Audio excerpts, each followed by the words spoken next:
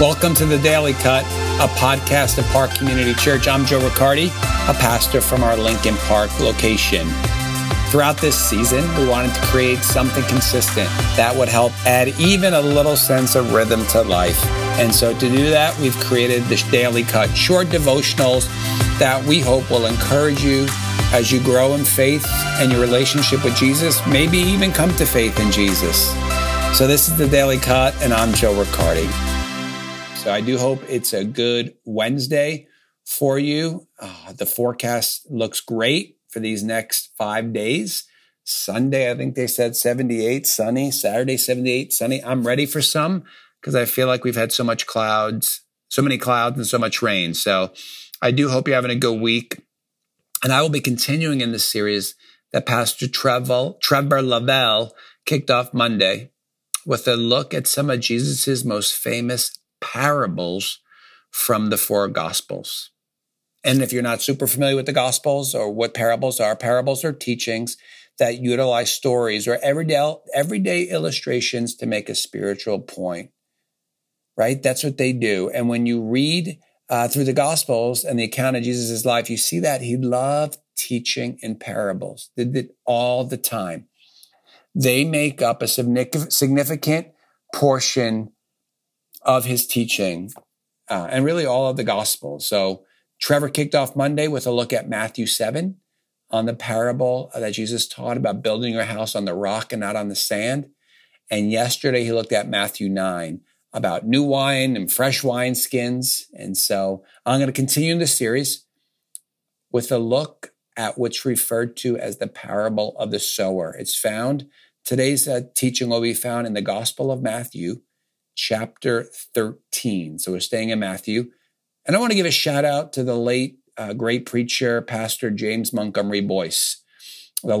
Preached for pastor for about 32 years at the historic 10th Presbyterian Church in Philadelphia. He wrote a great book on the parables. It's been really a blessing to me for many years now. And so definitely want to give him credit for some of the ideas I'll share today. Let me quickly pray. Lord, wherever we may be, if we're driving in a car, we can't be at the gym. If we're maybe some of us are at a gym or in our home gyms, or we're going for a run in our homes, wherever we may be, would you just bless this time? God, encourage our hearts. We just pray that you would help them to see the wonder of Jesus Christ. Give us all teachable spirits, I pray. In Christ's name, amen. So turn with me in your Bibles to the Gospel of Matthew, like I said, chapter 13, and I want to read the first 9 verses of this, or of the parable. So here it is, the word of the Lord. That same day, Jesus went out of the house and sat beside the sea, and great crowds gathered about him, so that he got into a boat and sat down, and the whole crowd stood on the beach. And he told them many things in parables, saying, a sower went out to sow. And as he sowed, some seeds fell along the path, and the birds came and devoured them. Other seeds fell on rocky ground where they did not have much soil, and immediately they sprang up, since they had no depth of soil. But when the sun rose, they were scorched. And since they had no root, they withered away. Other seeds fell among the thorns, and the thorns grew up and choked them. Other seeds fell on good soil and produced grain, some 100-fold, some 60, some 30. He who has an ear, let him hear. Now, what's unique about this parable is that Jesus doesn't want us guessing what he is intending to communicate. Most of his parables that Jesus teaches, he does not explain them. This is not one of those. He wants the reader, his original reader, and now you and I, to be clear on what truth is being communicated to us in this parable. As I suspect, many of you are a part of our church and you're listening to our Sunday series on what life in the kingdom of God looks like, as told to us by Jesus in the Sermon on the Mount, Matthew 5-7. What Jesus puts before us in this parable is what entrance into that looks like, and what keeps so many away, right? Is there a way I can know I'm in the kingdom? And Jesus uses what would have been a common illustration of the time, that of a farmer and the sowing of seed on soil. So let's read his explanation of the parable, then dig into each of the different soils the Lord puts before us and use them as an opportunity to examine each of our hearts and see where we are at with the Lord today. Okay? Turn with me again, Matthew 13, verses 18 through 23. Hear the parable of the sower. When anyone hears the word of the kingdom and does not understand it, the evil one comes and snatches away what was sown in the heart. This is what was sown along the path. As for what was sown on rocky ground, this is the one who hears the word and immediately receives it with joy. Yet he has no root in himself, but endures for a while. And when tribulation or persecution arises on account of the word, immediately he falls away. As for what was sown among thorns, this is the one who hears the word, but the cares of the world and the deceitfulness of riches chokes the word, and it proves unfruitful. As for what was sown on good soil, this is the one who hears the word and understands it. He indeed bears fruit and yields, in one case 100-fold, another case 60, and in one 30. There it is, the word of the Lord. Okay, so let's do a recap here. A sower goes out to sow seeds, and the seed lands in 4 places. And in his explanation of this parable, Jesus is showing to us the 4 kinds of hearts, the 4 kinds of soils the word of God falls on, right? Along the path, verse 4, rocky ground, verse 5, thorns, verse 7. And then later on, he goes on to say it lands on good soil, verse 9. So those are the 4 places. So in verse 4, the seed that is sown along the path, and we read the birds came and devoured it. This soil represents the hard heart, the heart that is just so hardened to God. What makes the human heart hard? Good question. The one word answer to that is sin. The unregenerate heart loves sin. So if you were able to, you could just listen along. If you were to turn with me in your Bibles to Ephesians chapter 2, what do we read in Ephesians chapter 2? But you were dead in the trespasses and sins in which you once walked, following the course of this world, following the prince of the power of the air, the spirit that is now at work in the sons of disobedience, among whom we all once lived in the passions of our flesh, carrying out the desires of the body and the mind, and while by nature children of wrath, like the rest of mankind. So Scripture is describing our condition before Christ, that we were dead in our sins. And this is the word that is planted. Maybe you're just talking to someone in your life and you're sharing the word of God with them and they hear it, but they're just so adamantly opposed to it. Get away from me. I don't believe that. I remember having a friend years ago at the gym tell me that. I gave him a New Testament, and he said, and I forgot which, maybe it was the gospel. I think it was the Gospel of Mark that he was reading through. His name is Scott. So I don't believe it. They talk about sin there. His heart was so hard. That's a seed that is sown along the path that the birds come and devour it. Second soil that the word of God falls on is rocky ground. And that's in verse 5, where we read it did not have much soil, and immediately they sprang up, since there was no depth of soil, but the sun rose and they were scorched. And then they had no roots, so they withered away. This is describing the shallow heart. And we see this often in the church. People come, they get excited. They hear the music. They make friends. They see people serving. Wow, this church is energizing. This is great. I like this church. I want to be a part of this church. I think this is what I've been wanting. And maybe they even give some kind of testimony and they get baptized. But then difficulty comes. Maybe it's the loss of a job. Maybe they start dating someone who's not a Christian, and that person says to them, I'm not going to that church. And they quickly say, okay, I'm not going either. I could just do my own thing, right? Right? And then all of a sudden, they fall away, right? I see that all the time. I'll see someone in Chicago on the streets and be like, hey, bro, what happened to you? I haven't seen you in a year or two. Or they'll pop up on Facebook.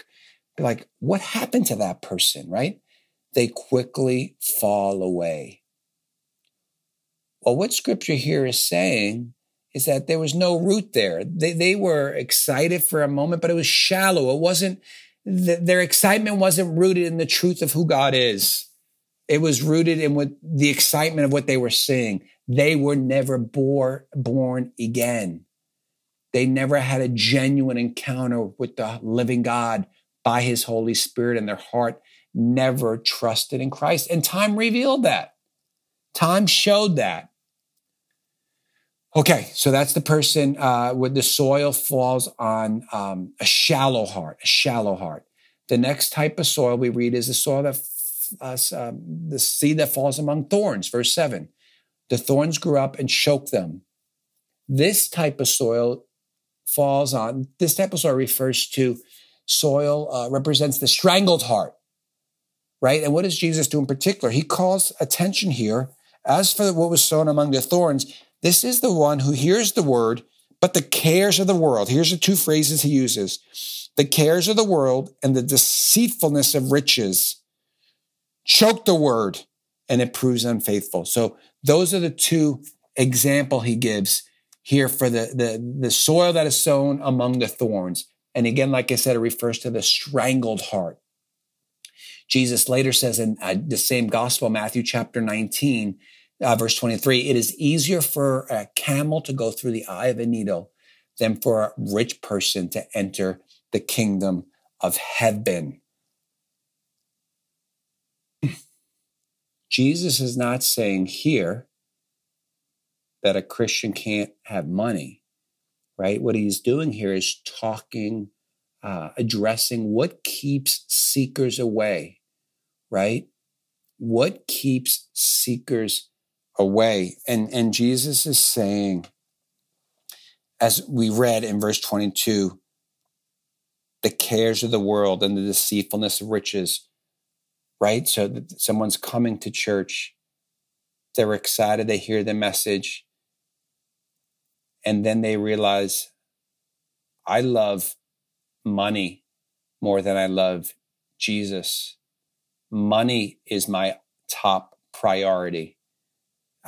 There's a great parable that Jesus told, or a great story he told in Matthew 19, when a man came up to him who had a lot of money and asked him, what can he do to earn the kingdom of God, to be in the kingdom of God, to have eternal life, right? A question that is a question of the human heart.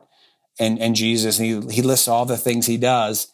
And Jesus says, you lack one thing. If you be perfect, in verse 21, he says, go sell what you possess and give to the poor, and you'll have treasures in heaven. And we read in verse 22 of chapter 19 of Matthew, when the young man heard this, he went away sorrowful, for he had great possessions. And so it's not that Jesus is saying, I need your money. He just identified the idol in this man's heart, and he couldn't part with his money. That was his God.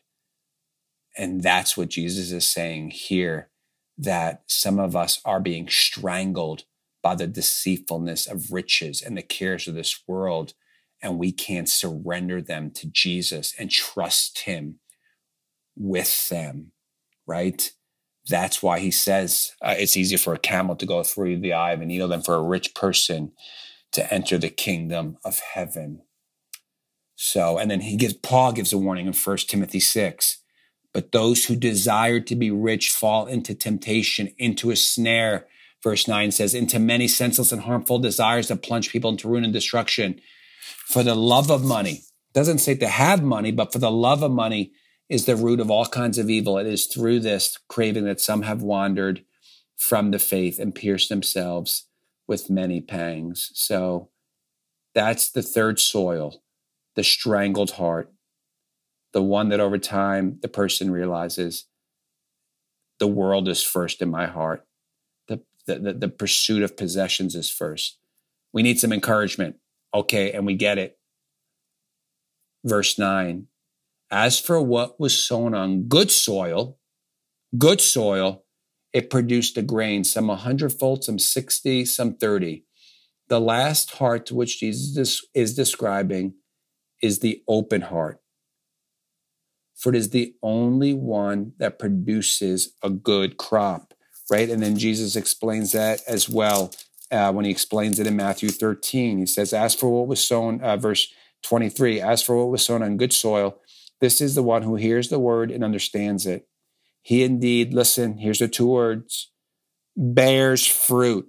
He indeed bears fruit and yields, in one case 100-fold, in another case 60, and another 30, which is an encouragement, right? God determines the fruit we're going to bear. We're not to look at others and say, oh my gosh, look at the ministry. Look how much more powerfully he's being used. That's not for us to get caught up in. God determines the fruit we bear, right? But we are bearing fruit. And that's what Jesus says in John 15, verse 16. You did not choose me, but I chose you and appointed you that you should go and bear fruit and that your fruit should abide. That's why Christ chose you, that you would bear fruit. So what do we see here on this heart where the word of God falls on good soil? It's a heart open to the word of God, to delight in it, to receive it, to obey it, to treasure it in our hearts, to invite others from our church community to speak the word of God into us, right? We don't do this in isolation, friends. Please, if you're listening to this and you're not a part of a local church, that is not God's design for you. We're not designed. He has not ordained that we would walk this Christian life alone. Don't believe anyone. No church is perfect. Be a part of a gospel-centered church where you could be a part of a community where the word of God is central and that our hearts would be open to God and to his word. And this is only possible when God gives us a new heart. There's those great few verses in Ezekiel 36. Let me read them here real fast. I'm pulling them up.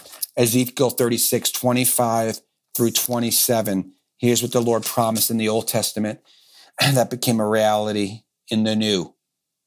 I will sprinkle clean water on you, and you shall be clean from all your uncleanness, and from all your idols I will cleanse you. Listen, verse 26, and I will give you a new heart, and a new spirit I will put within you, and I will remove the heart of stone from your flesh, and give you a heart of flesh, and I will put my spirit within you, and cause you to walk in my statutes, and be careful to obey my rules. Right? What do we see there? A couple things to be noted, right? We will get a new heart, right? A new spirit. The heart of stone will be removed and you'll be given a heart of flesh. Again, if you had these verses before you as well, what would you notice? You would notice the repetition of God doing the work. Verse 25, I will sprinkle clean water on you. Verse 26, I will give you a new heart and a new spirit. Verse 27, I will put my spirit within you. This is the work of God in our lives. He could only give us a new heart. That's why when the disciples heard that teaching about that rich man being sent away, the disciples said, who then can be saved? And Jesus looked at them and said, with man, this is impossible, but with God, all things are possible. And so, friends, if you've never received Christ today, I pray this morning or this evening or at this afternoon, whenever you might be listening, that you would receive Christ, receive the provision God has made for you in Christ by sending his own son to die on the cross and rise again, and that you would believe in Christ. And scripture says in John chapter 3, you will be born again. You will have a new heart. And you will be able to, you can't bear fruit apart from being born again. Hear that.